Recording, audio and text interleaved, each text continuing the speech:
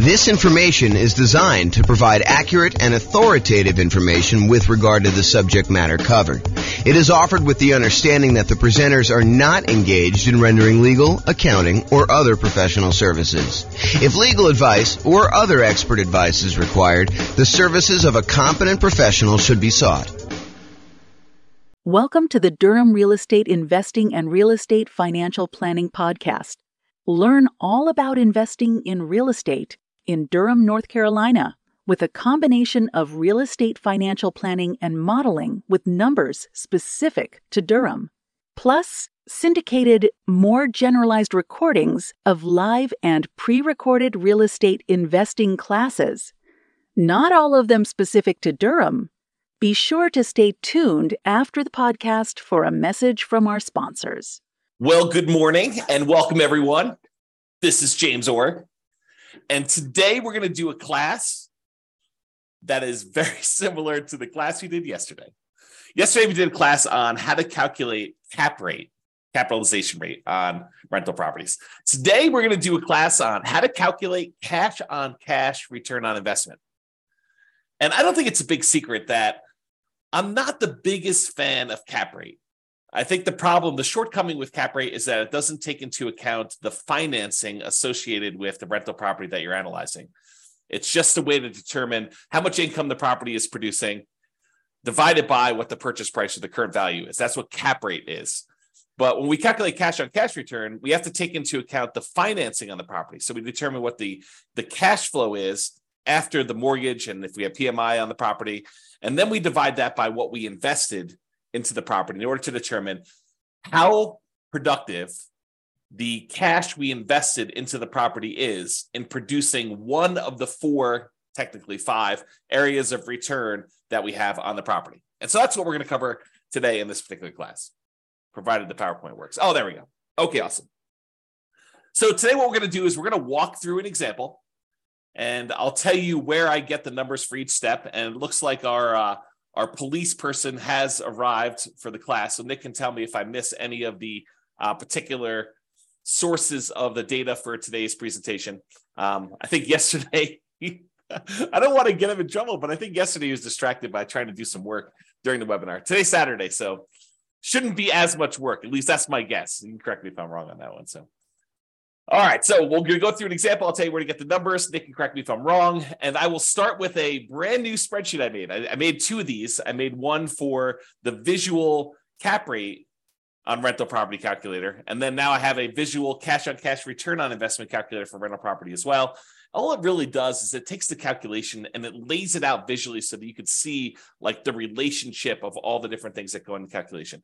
It's not anything crazy. I mean, it's just kind of a nice little, at least I think it's a nice little visual. You guys can tell me if you think it's not nice. So we'll go over that, my brand new spreadsheet. And then the spreadsheet that I've had now for, probably at least a year now. I think I did this last like March or so. So, we're coming up on a year for the world's greatest real estate deal analysis spreadsheet.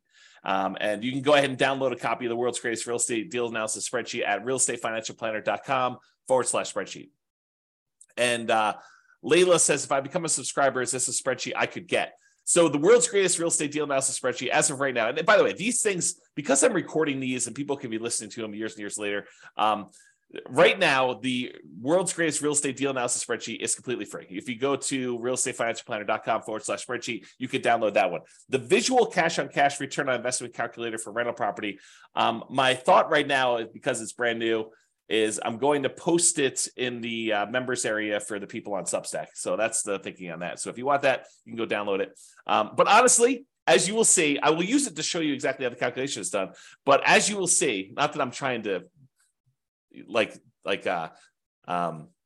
deter you from signing up and paying me money. You're welcome to do that. We would love that, actually. That'd be great. However, you don't need the visual cash-on-cash return on investment calculator for rental property because the calculation is done for you in the world's greatest real estate deal analysis spreadsheet. So technically you don't need it, but that's good there.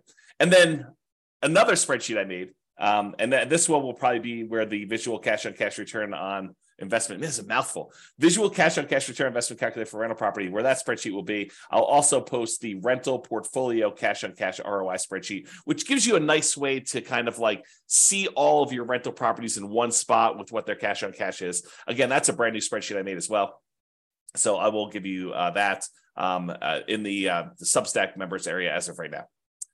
And then, because that's not enough, a second tab on the visual cash on cash return on investment calculator for rental property is the improved cash on cash return on investment focuser. So I'll show you what that means tonight, or this morning tonight. Man, it's already tonight. I just woke up. And so that will be on the second tab of that visual cash on cash return investment calculator. So you'll be able to see what parts of the equation formula will make the biggest impact for you if you're trying to improve cash on cash. Because I think that's a challenge for a lot of folks right now, right? We're in a market where prices have gone up quite a bit. Interest rates are up a lot, and rents are sort of lagging. I mean, they're up, but they're not quite up as much as prices and interest rates are. And so therefore, cash flow is not as great as it has been in the last few years. And I've been telling people this for years. I'm like, look, everything's on sale right now. You guys may not think it because prices are up and you're kind of like thinking, oh man, prices are way up and how could it be on sale? It's been on sale because the interest rates were so low and they were going down. Now that interest rates are not that low and they've been going up, everything's not on sale. And so I think that that's frustrating a lot of folks. And it's a lot of what we're focusing on in this market, right? If you've got a property, especially if you've got property where you've owned it for a while and equity has increased quite a bit, and you're thinking to yourself, okay, I've got all this equity, maybe I should re-leverage up, or maybe I should sell this property and redeploy this capital somewhere else, or maybe I should go get like a HELOC or on the investment property and take some of that money and reinvest it. I think the challenge a lot of folks are having is, what am I going to buy with this? I've got this amazing loan on this property. I got a ton of equity. And so the equity is not super productive because, prices are up and equity has increased. And the cash flow on it's not as amazing as it once was, especially when you think about it in return on equity, which I need to do a class on return of equity, but I digress. Third day in a row with the I digress stuff.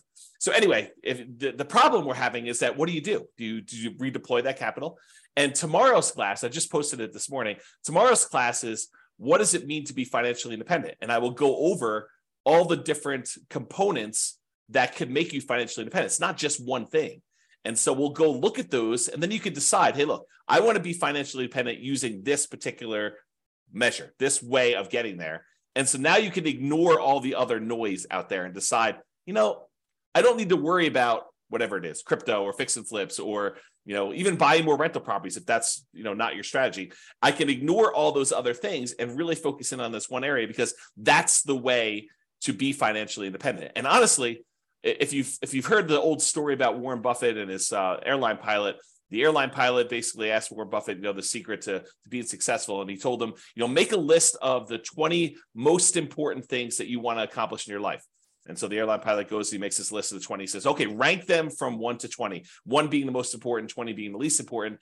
And then Warren Buffett says, okay, now take number 5, anything below number 5, that list are the things that you must avoid at all costs, because they are distractions. They are things that seem important, but they're not, because you really need to focus all of your energy on those top 5 and only those top 5. You think that, oh, maybe I'll eventually get to number 6 and I really should be working a little bit on that now, or number 7 or number 11 or number 14. But really, that's the problem. The problem is that you think that those are important when they're really not important, because you're never going to get to them. And they're going to distract you from achieving the top 5. And so really, tomorrow, what we're going to go over, not today, this is not today's class, but tomorrow we're going to go over is, focusing in on what is most important for getting you to be financially independent.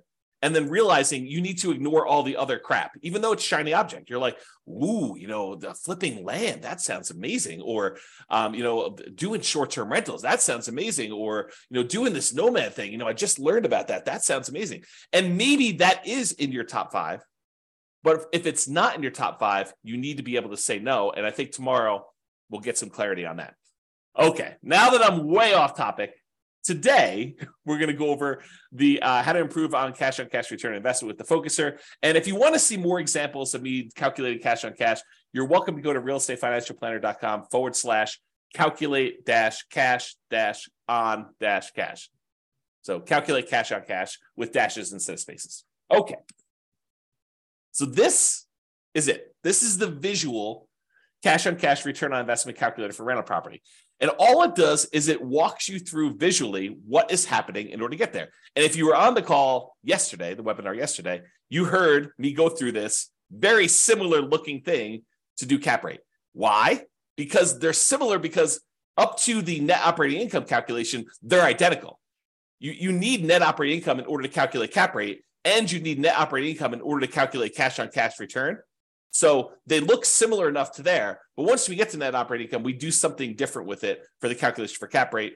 For cap rate, we divide it by purchase price or the current value of the property. For cash on cash, we're going to subtract out all the mortgage expenses, and then we're going to divide that by the total cost to close, or the total amount we invest in the property in order to determine it. So that's where we're headed today. A recap for those that didn't watch yesterday's webinar, or listen to the podcast or whatever you're doing. All the red inputs on here are what I call primary real estate metrics. They are things that you don't have to calculate them. You get them from somewhere else. For example, rent. You're not calculating rent. You're just getting it. Rent appears. It's what you can get for the property. Or, what your property taxes are. It's not like you need to calculate that. All the blue ones are ones where you calculate. You take, two primary inputs like rent and other income, and that gives you gross potential income as an example. So all the blue ones become these kind of like, they're almost like compound calculations when I think about real estate kind of like metrics, the hierarchy of real estate metrics, like how we get the calculation. The more complicated it is, the more inputs it has, the more likely it is to have errors, and the less you should trust it in a lot of ways, right? And so the further down this line of calculations we go, the more errors we've kind of inserted into the calculation. And so the less certain we should be of that kind of number. And so some of these get really, really complicated. Like when we look at the overall return on investment we have from appreciation and debt pay down and the tax benefits of depreciation and the cash flow on the property. We have all four of those things going in, and all the inputs that go into getting to that point. That number is awesome. We love that number, but it doesn't really have a lot of certainty in it because there's so many assumptions that go into it. You'll see just the assumptions for one of those areas on the cash on cash return investment today. So we're kind of going there. All right. So the blue ones are the ones that are compound. The yellow ones are ones that take both a compound input, a secondary one, and you also have primaries or more than one kind of blue one in there. And so you can kind of see they get more complicated as we go down. The red ones are all the ones you're going to need inputs for, and the green one's kind of what we're seeking. It's the only one that's not color coded based on how it is in terms of the hierarchy of metrics there. Okay, so I'm going to walk you through this whole analysis by zooming in, and then I'll zoom back out with the numbers we need. So the first step is, in order to calculate cash on cash, return on investment, we need to know what the cash flow is on the property after all expenses, and we divide that by the total cost to close. And the total cost to close consists of your down payments, your share of the closing costs as a buyer, anything you need to get into the property, that really should be included in that. And there's some gray area here, and I hate to be inexact, but this is the reality of it, okay? If you have a property that you're buying and it's distressed, and you know that going into it, you're going to need, paint or carpet or to replace a kitchen sink or to put a refrigerator in, does that count as a total cost to close? And it's an interesting question, right? Because do you take into account the stuff you need, the rent-ready costs, for a property to be ready to kind of like rent? And I think for most of you, I think that you should include those, right? Because it truly is how much cash return, the cash flow you're getting on a property, and you had to invest that money in order to get the property to exist. It's like the total amount you needed to invest in the property. So how much cash did you need to bring to the table, including the money that you needed to get it there in order to be able to have this property produce this amount of cash flow? So I do think you probably do include those. And some people would argue, the purists out there would say to me, James, but that's not really technically the cash on cash. Yeah, maybe. I actually think it is. I think that you probably should have, the money you need in order to get the property rent ready in there. Because then people will start saying, well, what about, you're going to need a roof and, 2 years, should you kind of include that in there? I don't know. Now you're getting a little crazy on me. And honestly, this metric is not while it's probably one of the most important metrics when you're analyzing a deal to make sure that you get a property that's not going to really drag you down, like a kind of a, what do they call those? What's the animal that they have around your neck? Is it a mongoose? What is the animal that they have around your neck? I don't know. Anyway, you don't want to have a property that's really going to drag you down with cash flow, right? You want a property that, or if you're going to do it, make sure that you plan for that and set aside enough money to handle any negatives. Albatross. Thanks, Lee. Like, that's awesome. Albatross around your neck. So you don't want one of those. Okay. So I don't know where I was going with this. I think I was talking about this idea of like total cost to close and how much to include. I think once you get the property, you make the decision to buy it, doing this cash on cash return on investment calculation. I think as soon as you do this, this is going to sound horrible. As soon as you do this calculation, you should abandon it, right? Because that's not the metric we are concerned about moving forward. Once you acquire the property, I think the metric that matters most is your cash flow on your equity, your cash flow return on equity calculation, because that basically tells you, okay, now that I bought the property, it doesn't really matter what I use to invest in the property. Now that I bought the property, what I want to know is how much cash flow I'm producing on the amount of equity I now have tied up in this property. That becomes a much more important metric in my mind. So we do cash on cash return on investment in order to make the investment decision. How much money do I need to put into the deal? And then how much cash flow am I generating on it? But once you get into the property, I don't think that's important anymore. I think what's most important then is, okay, I now have this much equity in the property, and this is how much cash flow I'm producing. Do I want to stay in the property and continue to get this current return? Or do I want to sell this property, walk away with my net equity, because you have expenses of getting out of there, and then determine if I should reinvest that somewhere else? Because then it becomes a comparison of, should I stick with this, what I have, and the return I'm getting, or should I then sell this property, pay all the expenses on it, or defer some of them? You can't defer all of them. I guess you could defer or eliminate all of them. I guess you could do that. And then you actually move on to something else. And so really, if you want to get super technical, the one I like most is your cash flow on the return on true net equity, which is your equity after you take into account all those expenses, because that's the amount of money you would walk away with and that you could reinvest somewhere else. Man, is that a tangent or what? Okay, so getting back to the class at hand, cash on cash return on investment. So we're going to take the cash flow, which is all the money you got coming in, divided by, minus all the expenses you got going out, divided by the total cost to close. And I kind of included what sort of gets included in there and where you get it from. That actual calculation there is what cash on cash return on investment is. So the total cost to close is a primary input. You just get that number from, your closing sheet, how much money you put in and how much money technically, I guess it is a calculation, right? Because if you have the money you had to put up for a down payment, plus the closing costs, plus any expenses you have in there. In fact, why don't I make a note? Because, technically that is right. It is actually a calculation. So, all right. Total cost to close. See, you're seeing this happen in real time. It's not really primary because it gets calculated. So I'll kind of put in there what gets calculated in there, but you guys know what I mean. It's really a number you get off of somewhere else. It's just your closing sheet, the total amount you had to put down, plus the closing costs in order to get the loan, plus if you had any money that needs the property to be rent ready, you can put all this in there to get that. Okay. And I won't even go down the rabbit hole. I won't let you guys distract me and talk about reserves here, right? Because technically, you probably should have reserves in order to buy a rental property. I think it would be imprudent for you to go buy a rental property without reserves. And then you got to ask yourself, well, James, should I put my reserves in my total cost to close? Because I really need that money set aside in order to do that. So really the cash on cash return investment is going to be even lower because you really should have, probably 6 months or 12 months of reserves, depending on what you're keeping it in, which I should do another class on reserves. But there you go. I won't even go there.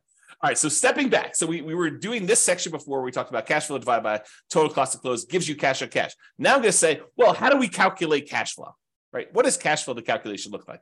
And really what cash flow is, it's your net operating income, which is the amount of income you have coming in on the property, net of all your operating expenses, which I will show you how to calculate. We're going to zoom back out.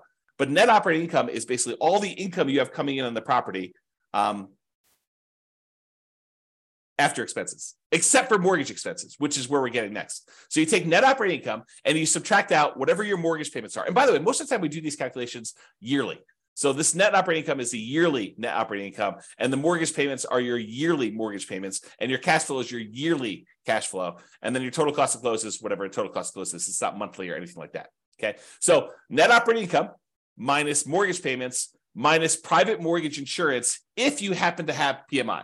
So in most cases, if you're buying an investment property, you're not going to have PMI, because most of the time when you buy an investment property, you're going to put 20% down, sometimes 25% down, because the difference in interest rate between a 20 and a 25% down payment is oftentimes enough such that you should probably figure out a way to come up with the extra 5% in order to get the better interest rate.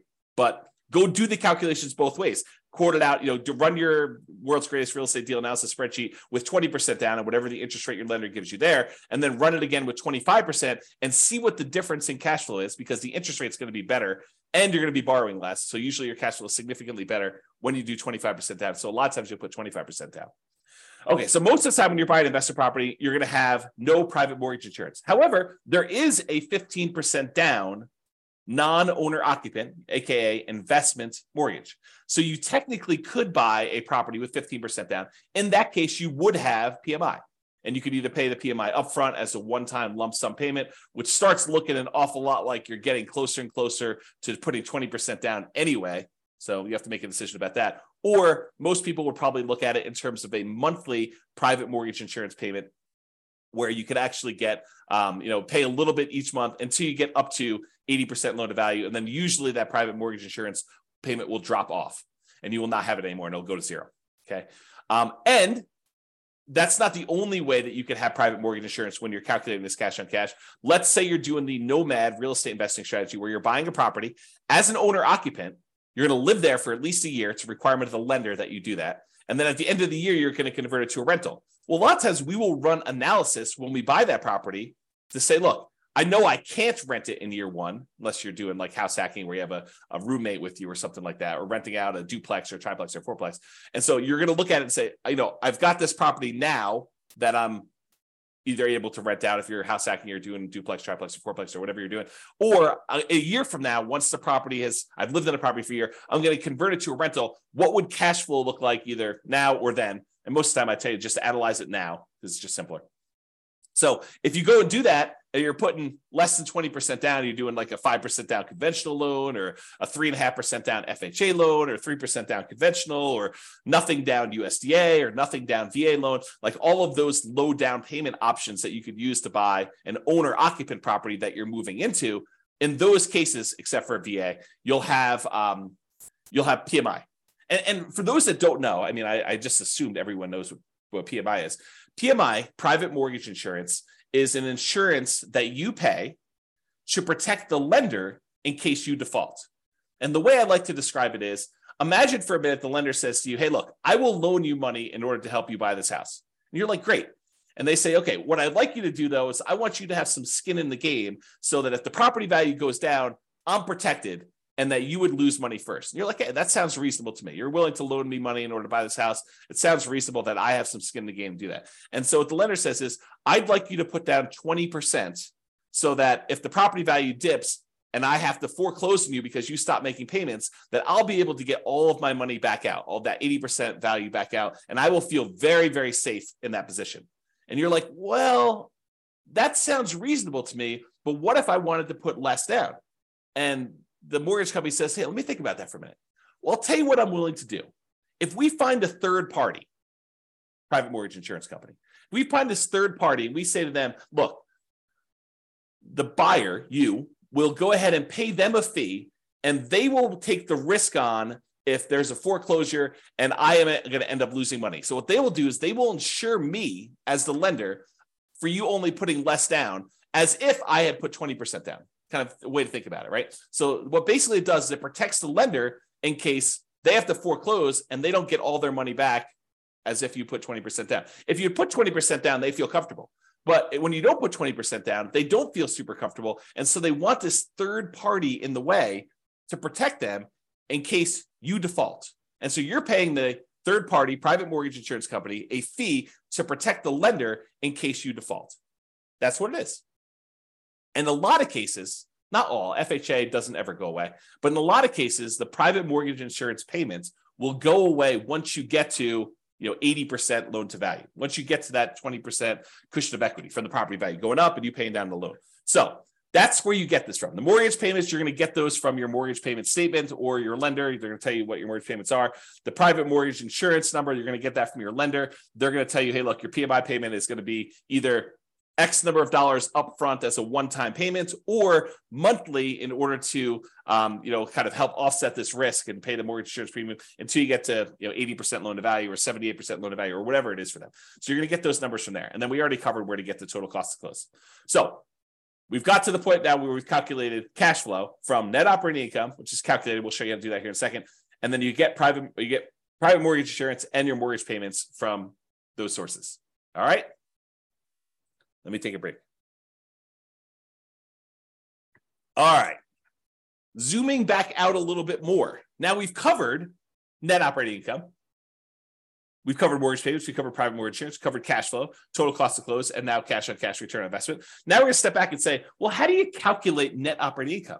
Well, net operating income is really the net after expenses of the income you have on a property. So what does that mean?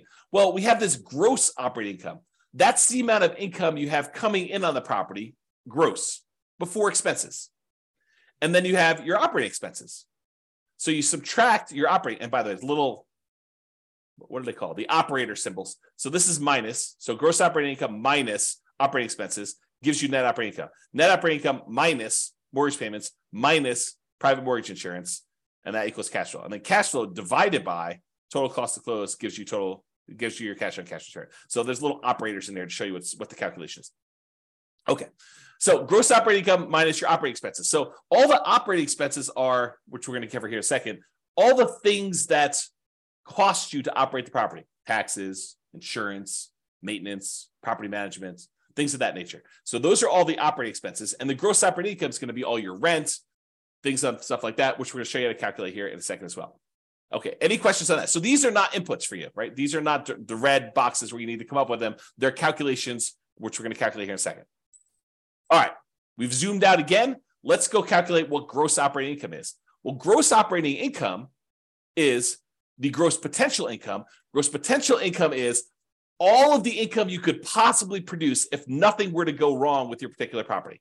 It's like, in a perfect world with no vacancy, how much money could this property produce for me? Okay, we're going to calculate that here in a second. Next step. Minus, so that gross potential income minus how much you've set aside for vacancy.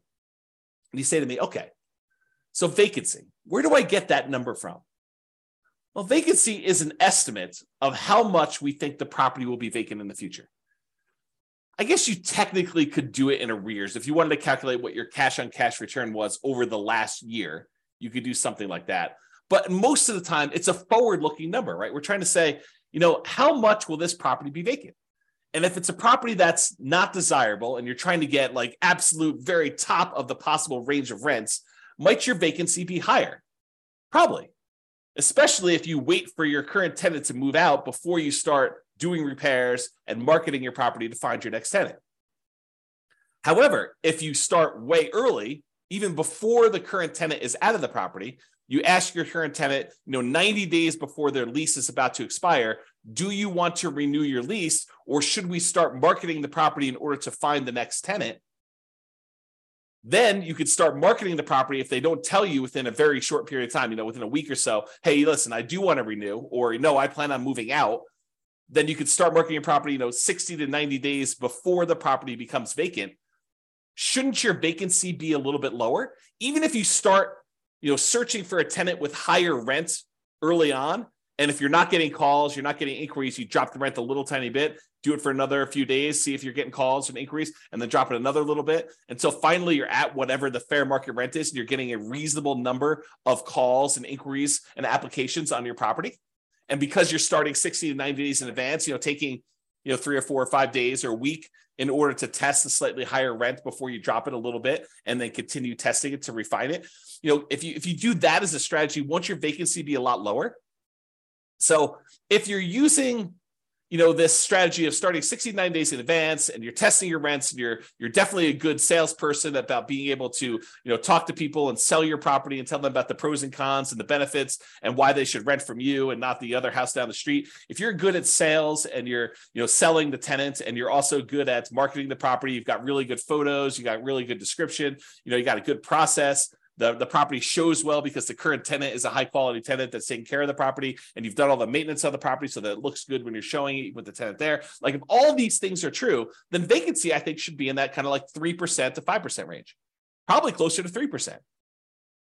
But if you're kind of like lackadaisical, a little bit reactive in your kind of thing, you're kind of testing high rents, you're thinking, I'd rather have a month of vacancy but get $50 more a month in rent because that makes sense to me, which it doesn't.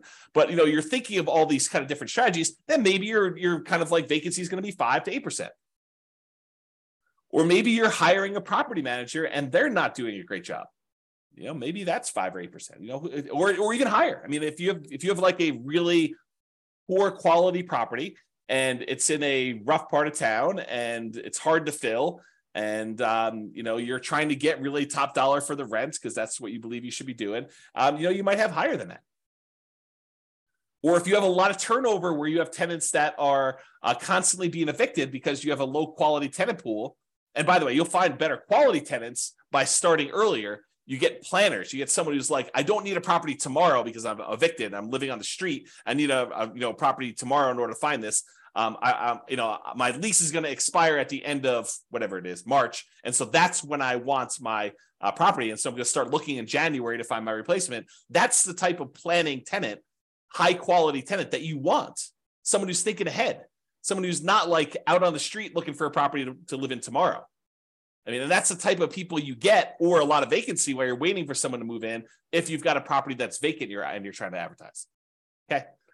So the vacancy one you use that as a percentage of the rent you're collecting, because, we have that thing there. So you can kind of do the calculation. I think, if you don't know any better, 5% is probably pretty reasonable for that number. If you're a good property manager and you know what you're doing, 3% I think is a little bit of a better number. And if you are a train wreck, man, that sounds horrible. But if you're a train wreck with your property management skills, then use a higher number. Okay. Am I doing a good job, Nick, with getting these in here? Make sure we got all this stuff. Okay, good. Let me know. All right, so gross potential income, which we'll show you how to calculate. That one's really easy to calculate. And then minus vacancy dollar, that gives you that gross operating income, which we're going to need. Yeah, Nick says I'm doing a good job, so thank you. So you take all that stuff from the gross operating income, we're going to subtract that from the operating expenses. So what are operating expenses? Well, I told you before what they were. It's like property taxes on a property, and property insurance and HOA fees and your share of utilities as the landlord and other expenses and maintenance and property management. So let's go through those just to make sure we kind of understand. Property taxes, you're usually going to get that from the MLS sheet. However, as I discussed probably in too much detail yesterday, that is not a firm number.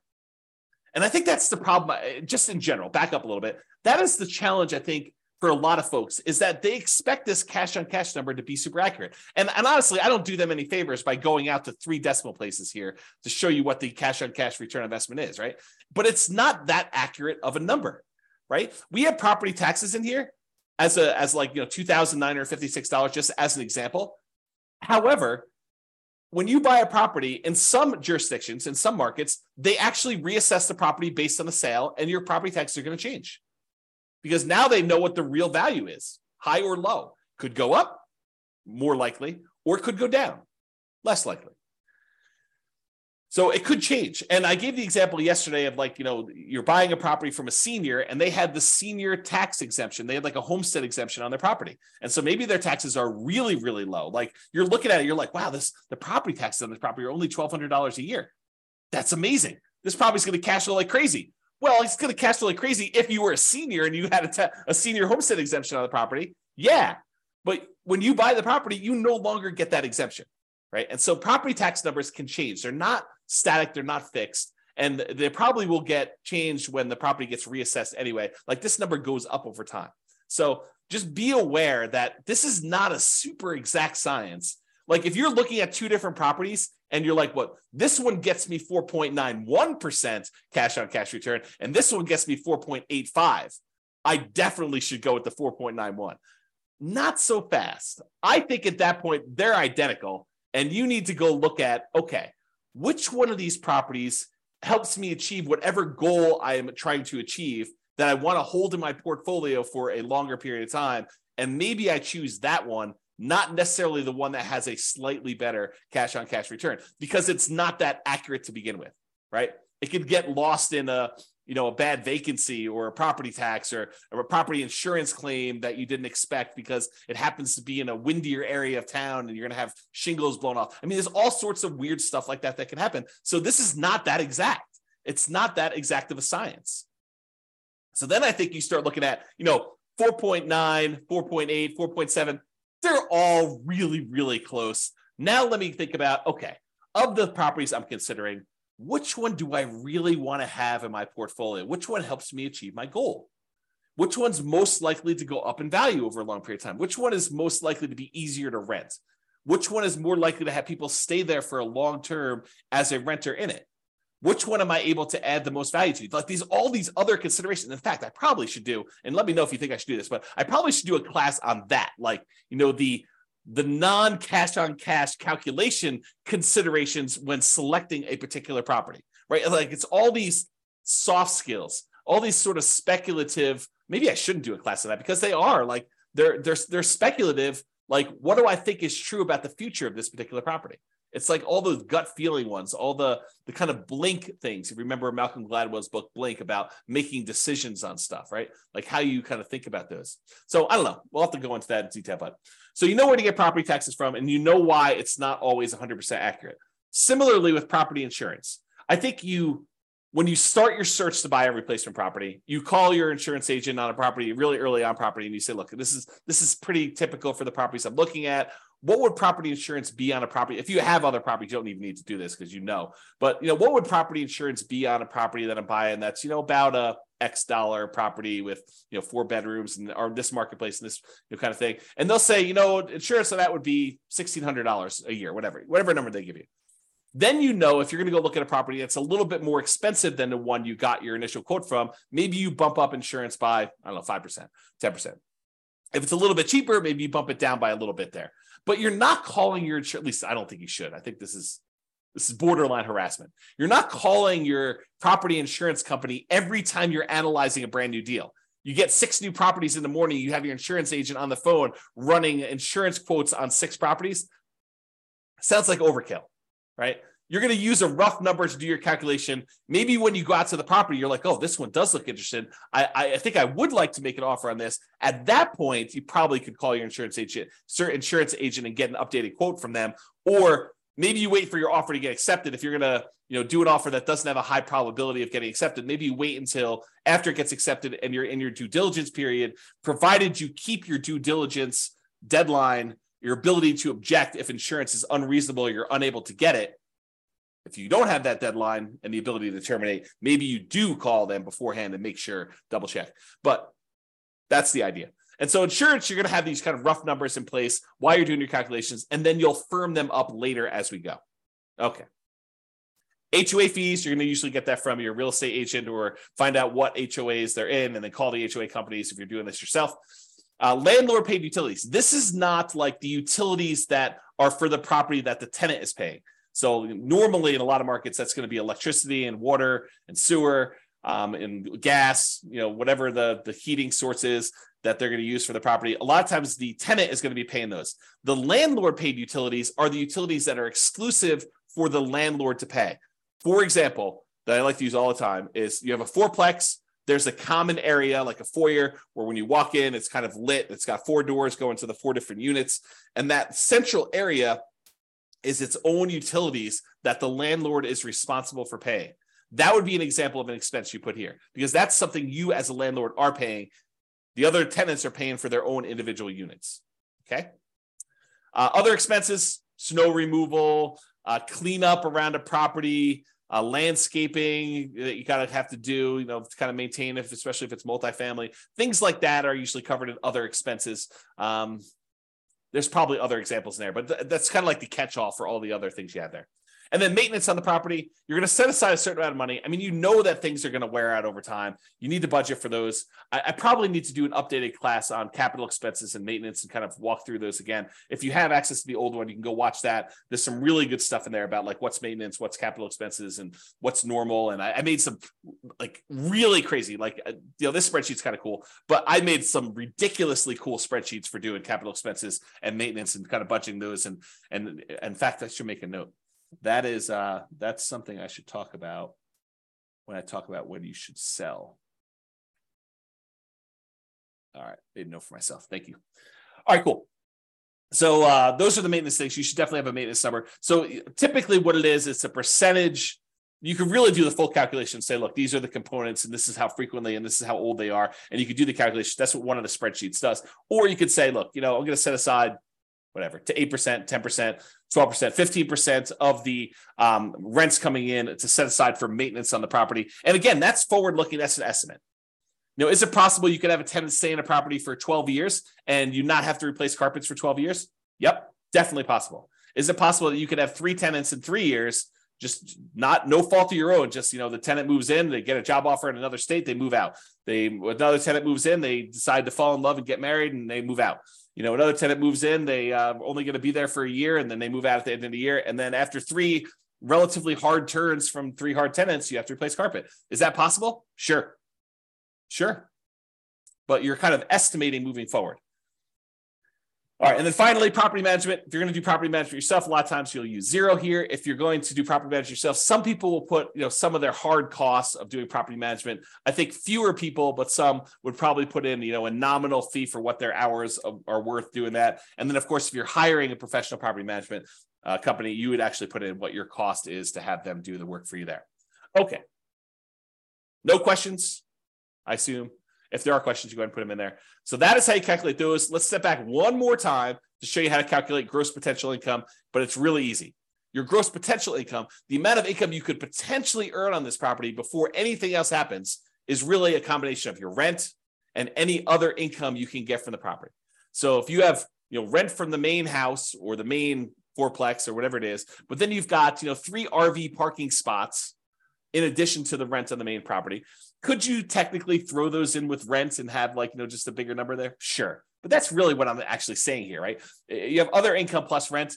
You could set aside the rent you're getting from the RVs, those parking spots, or, the extra Airbnb unit you have in the back of the property, or access to the swimming pool, or if they're renting out storage units at the property, or you're charging extra for on-site laundry, or you're providing internet service for the 4 tenants that live in the property. You're paying for it, and then you're getting income from each of them. All those different things could count as other income, like just some general ideas to do that. And then you add those together, and it gets gross potential income. Otherwise, this is the whole visual layout for how to calculate cash on cash. We walked you through all of the individual steps, and you figure out how to get it at the end to be able to see it. Any questions on that? I will continue while I'm waiting for questions. Okay, so this is just a visual of what the spreadsheet looks like. It's basically what we cover. It just has the title and a little logo and a little copyright thing down there and what the version number is, so you can see what it is there. All right, so yesterday we talked about how to calculate cap rate, capitalization rate, which is basically that net operating income divided by the purchase price or the value gives you cap rate. Today, we talked about cash on cash. And so you can see that all the calculations are identical getting up to this net operating income box. These are identical getting up to here. It's from here and what we do with net operating income that differs. In one case, cash on cash, we subtract out the mortgage payments and the private mortgage insurance, and we divide that sum by the total cost to close in order to get cash on cash. With the cap rate one, we took that net operating income, we divided by purchase price, we just got cap rate. So cap rate does not include any financing. Big difference. The cash on cash does. So what is the difference? Cap rate ignores the financing on a property. We just said that. It's the cash on cash return on investment if the property had no mortgage. Cap rate is cash on cash if the property had no mortgage. And I'll show you how I get there on the next slide. I think it's next slide. Maybe it's 2 or 3.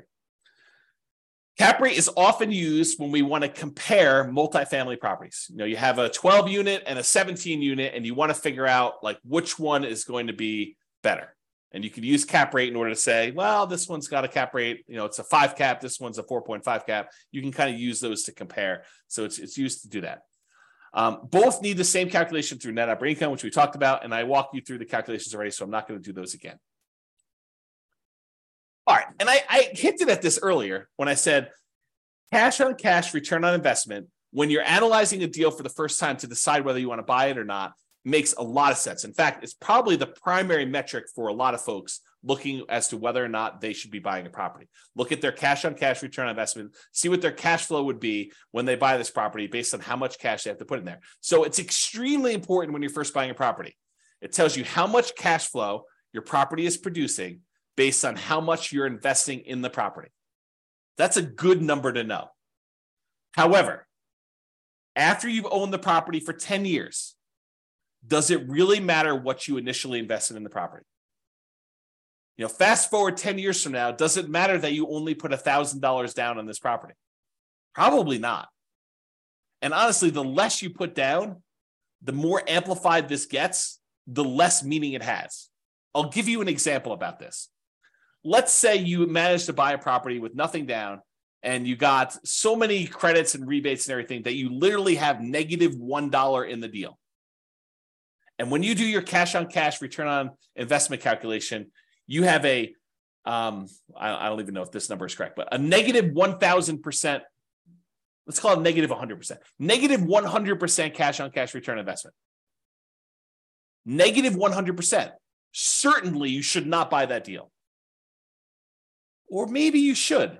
What does a negative 100% return on investment mean in the terms of you having negative $1 invested in the deal? Right? It means nothing. It really means nothing. Maybe it means you have negative $100 cash flow for the year. That's nothing. On putting nothing down into a deal, that's silly. And that's why the smaller you put into a deal, the more amplified these returns can get in both directions. They can get really, really high positive, or they get really, really high negative. This is sort of like what happens if you have an infinite return on investment if you have nothing in the deal. Well, if you have really, really small numbers, it gets skewed there. Layla says, should you really be including total cash to close, not purchase price in your cap rate calculation? No. For cap rate, the definition is the purchase price. So the definition of cap rate is your net operating income divided by the purchase price or the then current value of the property. We use purchase price when we're doing the new purchase or when you're selling a property. But when you're doing a property that you already own, you use the value of the property. So that is the definition of what it is. So yeah, good question. So when I was saying this before, so does it really matter 10 years in the future what you had initially invested in the deal? And my answer is no, it does not. What if your property went up in value a lot? Does it matter that you bought it with almost nothing down? Let's say $1,000. No, because now you have whatever it is, $100,000 in equity. It didn't matter that you initially started with $1,000. Now you're concerned about, okay, I got $100,000 in equity. What am I earning on this $100,000 of equity? Am I only earning $500 a year in cash flow? Because $500 a year in cash flow on $100,000, is relatively small. Maybe you could take that $100,000 and invest it somewhere else and get better cash on cash, better return on your cash flow in general. Or maybe all the other returns are so good that you still want to stay in that deal, which is why I think this is just one measure, right? Really, after the first year, and honestly, that's an arbitrary time period. Right? It's not like me saying exactly a year, then you change over your calculations. I think once you buy the property, you look at cash on cash, I think we make that decision with cash on cash immediately. Then we're like, okay, I can set this aside because this number no longer matters. Now what matters is how much cash flow am I getting on my equity in a property? I think you should switch to that. Cash flow divided by your equity in the property, AKA cash flow return on equity. And I know I need to do a whole class on that. So it's coming. So that will tell you how much cash flow the equity you have in your property is producing. A slight variation of this becomes extremely important when you're considering what to do with the property you've owned, whether you should sell the property, whether you should refi it, whether you should add debt with a second mortgage or keep it as is. The variation I'm talking about is your return on true net equity. The return you'd get if you sold the property and what you'd walk away with after real estate commissions, capital gains taxes, depreciation recapture, and your share of closing costs. Like after you subtract out all those expenses, then whatever's left over of your equity is like what you should be using in your calculation, because that's really the return you're getting, right? The cash flow you're getting on what you could walk away is the return you'd have to think about replacing. It's not really your return just on raw equity, because that's a magical made up number. It's not really reality. I mean, it's equity, but it's not what you'd walk away with. It's not a number that you could actually see. Okay. All right. So here's what I'm talking about. Cash flow return on equity becomes cap rate. So if we think about this, the cash flow you're getting divided by how much equity you have in your property really eventually becomes that cap rate calculation. And I'll show you what I mean by that. So here is the calculation for cash on cash return on investment. It's that net operating income minus your mortgage payments, minus your private mortgage insurance. Well, if it's property's free and clear, if you no longer have a mortgage on it, these go away. And so then it becomes net operating income literally equals cash flow, because this, when these are zero, becomes cash flow. And then your total cash flow, when we stop looking at your total cost to close and we now look at return on equity, this becomes equity. Well, what's equity? Equity is your property value when you have no mortgage. So this becomes net operating income, which is really equal to cash flow, divided by your total cost to close, which we really start looking at as return on equity. And equity becomes your property value. So this literally becomes cap rate. So cash on cash return on investment is cap rate for property that is free and clear, that you no longer have a mortgage on when we think about it in terms of return on equity. Mind blown. Okay. So that's what I covered there. And by the way, this last slide, if you never understood this, it doesn't matter. This is not a critical understanding piece of information. It's sort of like a fun parlor trick, helpful to realize if you're thinking about things in certain ways, but otherwise it is superfluous. You do not need to know this. It's not on the test. Okay, there we go. All right, so what are typical cash on cash return on investment numbers? I wish I could tell you, they're always this, but there's so many variables. It can vary by market. If you're looking in California versus New York versus Florida versus Texas versus Colorado, like all of these different markets in general, and even city specific, have varying what's normal cash on cash return on investments. And so they can vary a lot. And even within the market, you can't say, oh, all the properties in Fort Collins, Colorado are all 5% cash on cash, which they're not. I mean, you know that just by gut instinct, right? There are deals that are better than others. And what you can negotiate on a deal is better than others. Plus, even if all the properties were identical, the financing you get on a property changes your cash on cash return on investment. So there's no way that they could be good, because someone getting a 20% down loan in order to buy this as a non-owner occupant is going to be very different than someone getting 25% down loan on that property, or someone buying it as an owner occupant with 20% down, or an owner occupant with 5% down, or an owner occupant with 3.5% down FHA loan. Like the loan type now changes your characteristics of this, right? Because it not only changes the mortgage payments and PMI in a lot of cases, but it also changes the total amount you invested in order to buy the property. You put more down, that number gets bigger. You put less down, that number gets smaller. You put more down, the cash flow tends to get bigger because your mortgage payment gets smaller. If you put less down, your mortgage payment gets higher and your cash flow tends to go down. So it's like a combination of both these things, and they don't act equally. If you were to graph this, it's not linear. It's not like, oh, if I put more down, I automatically get exactly that amount more in cash flow. No, doesn't work that way, especially since interest rates change based on your loan type and how much you put down. You put down 20% to buy it as a non-owner occupant versus putting down 25%. It's not just you put 5% more down. It's also that the interest rate you get from the lender for putting 20% down is different than the interest rate you get from putting 25% down. That's what makes this complicated. It's not easy. You need to actually sit down with a spreadsheet, the world's greatest real estate deal analysis spreadsheet, enter your numbers for both types of loans you're considering with the actual interest rates and actual down payments, and see what happens to your cash flow. And sometimes it makes sense to put more down. Sometimes it makes sense to put less down, partially depending on what your goal is. See the class tomorrow. Okay. Let me make sure I covered everything I want to cover in here. Yeah. And the thing I pointed out before, putting less down tends to amplify your cash on cash return, tends to make it bigger because that amount you put down is in the denominator, total cost to close. So that as that number gets smaller, it tends to amplify, it tends to make whatever your return is bigger. If it's positive, it gets bigger positive in general. If it's negative, it tends to get bigger negative.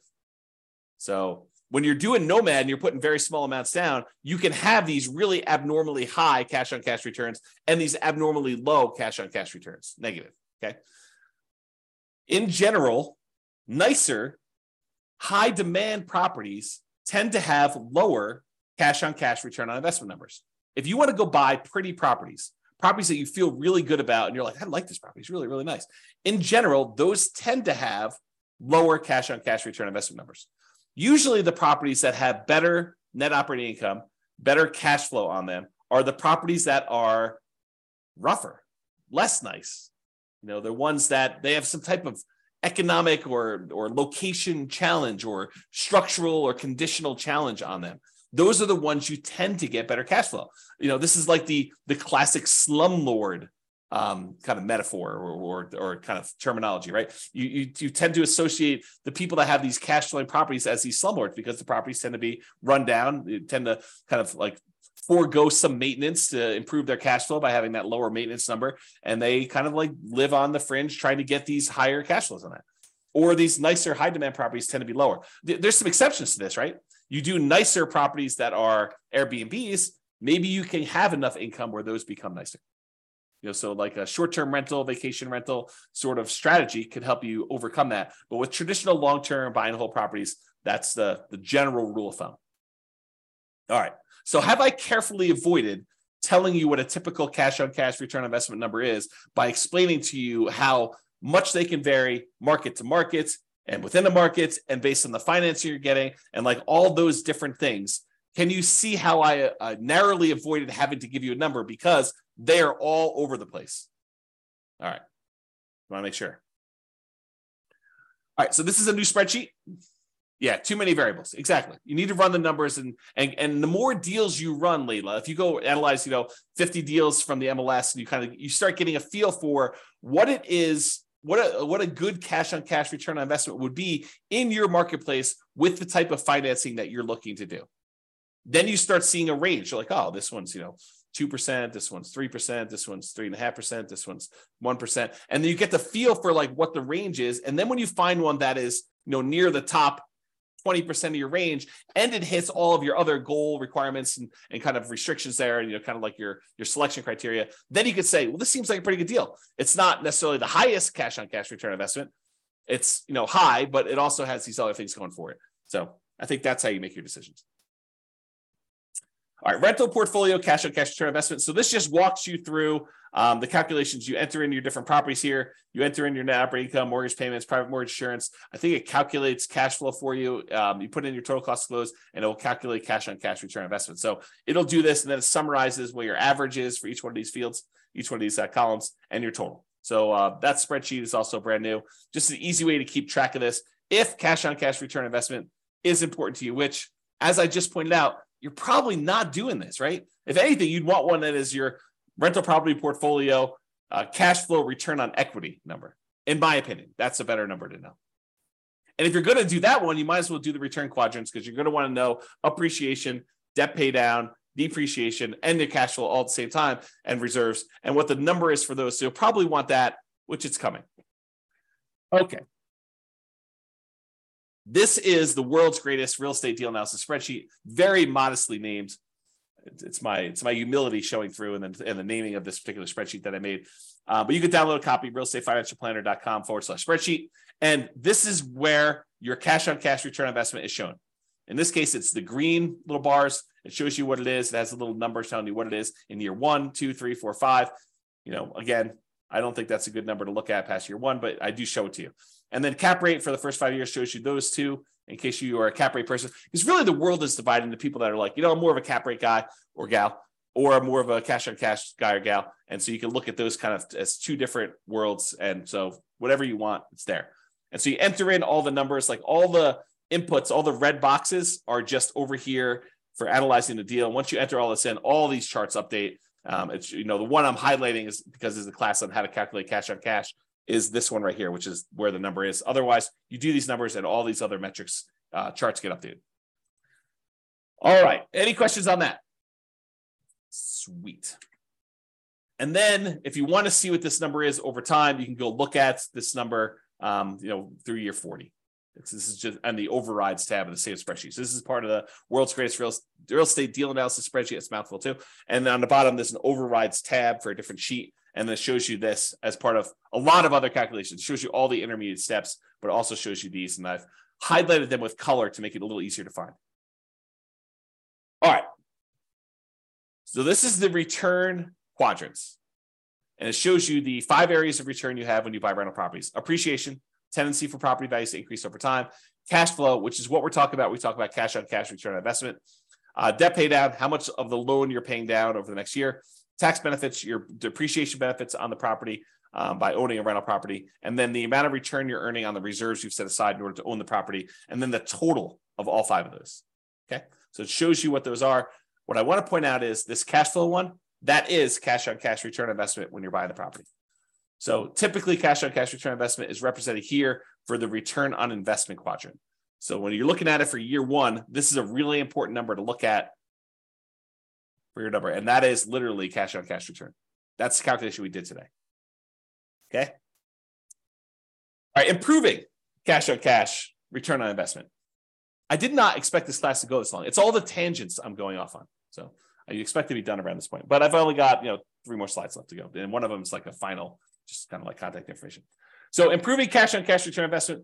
If you want to methodically go through each one of these red input boxes and think about how can I improve this? How can I increase it? How can I decrease it? If it's an expense, you want to decrease it. If it's an income source, you want to increase it. But how can I improve on each one of these boxes? What could I do? Well, that's pretty much what I did in the class on how to improve cash flow. Because if you go through and you methodically think of all the different ways you can increase rent, all the different ways you can get other income on a property, all the different ways that you could decrease your vacancy, all the different ways you can kind of keep your property taxes low or reduce them in some cases, all the different ways you can kind of mitigate property insurance, all the different ways you can reduce your HOA expense, which is hard to do, landlord paid utilities, which is really hard to do, other expenses, which you may be able to do, maintenance on a property, how do you kind of reduce maintenance overall, and then how do you reduce property management without having to do all the work yourself? Like if you think about reducing all those and mortgage payments, that's all the financing stuff, and PMI, which is all the PMI related stuff, and the total cost to close, which is minimizing how much you have invested in the deal and getting the seller to pay some closing costs. Like all those things, if you think about how to improve all those, that's literally how you improve cash on cash. So you can methodically go through each one and do that. Or I created this new tool, which allows you to improve cash on cash, return on investment focuser, which I'll be teaching a class about at some point in the future. But here's the very, very short version of it. On the left side are all the income, expenses, and calculations. So all the red ones are your primary inputs. The blue ones are those secondary real estate metrics. The yellow ones are tertiary ones. And then the green one is what we're trying to solve for. That's the ultimate one we're doing. It shows you what the values we use from this thing right here. All these red values just get moved over there. So it shows you all the values that we're doing. And then it says, okay, if I change rent by 10%, increase it by 10%, this is what the new value would be. And if I changed it to this new value, here's what the new cash on cash return on investment would be. So it went from 4.895 to now 7.73. Well, that's a 57.92% improvement. So that would be a good one to focus on if you were trying to improve your cash on cash. But it shows you if you only improve other income by this amount, then it only improves it by 1.39%. If you improve this other one by 10%, you reduce your operating expenses, it improves your cash on cash return on investment by 14.33. So you could see the ones that make the biggest difference, which ones you should focus on to improve your cash on cash return on investment. And you can play with these numbers. You could change it and say, look, if this only went up by 5% or 1%, or what if this went down and this one did, and it only does one variable. So this only calculates what happens if rent changes. It doesn't do rent and other income and property taxes and does a calculation. It's only a single one to focus on. Okay. This is the second page of the visual cash on cash return on investment rental property calculator. So it's the second tab. That's where you'll find it. All right, additional examples. Last slide. If you want to see me kind of walk through these calculations again for basically any property that we model, you can go ahead and go Go to realestatefinancialplanner.com/calculate cash on cash. It has dashes in there. And any of the models you go to, if you go to the models page, Real Estate Financial Planner /model, realestatefinancialplanner.com/model. And if you pick a particular model, like doing Nomad or put 20% down or whatever, and then you go to copy it, it'll list the properties that it has in there. And below the property, it'll say, walk me through the cash on cash, or walk me through cap rate, or walk me through net operating income. So you can see me with software walk you through this analysis, and I explain to you what the steps are and where we got those numbers from and everything else. So if you want to see those, that's how you can do that. And that's only 3 minutes over is the end of presentation. Any final questions? You guys are very welcome. Wow, people are saying thank you without even me saying it. So you are very, very welcome for that. Hopefully that was super helpful for you guys with walking through cash on cash and how to get it done and why you probably don't need to manually calculate it, just use the spreadsheet to do it.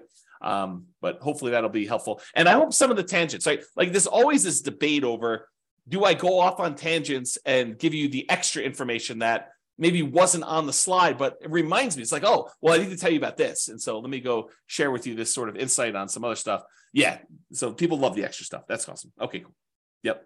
Yeah. Everyone likes the tangents. Everybody likes the tangents. So that's it, folks. Thank you for coming. Show up live. I'll try to get the recording, provided the recording goes through. Try to get the recording up for those that have access to it. Enjoy your weekend. I will talk to you all soon. And I am doing a class tomorrow. So if you want to log in for that, that'd be awesome. Bye-bye for now. With home prices up, mortgage interest rates up, and rents up, but not quite enough to counteract the higher prices and interest rates, cash flow on rental properties in Durham is harder than ever. Book a call with the Real Estate Financial Planner to apply our proprietary 88 strategies to improve cash flow on your rentals.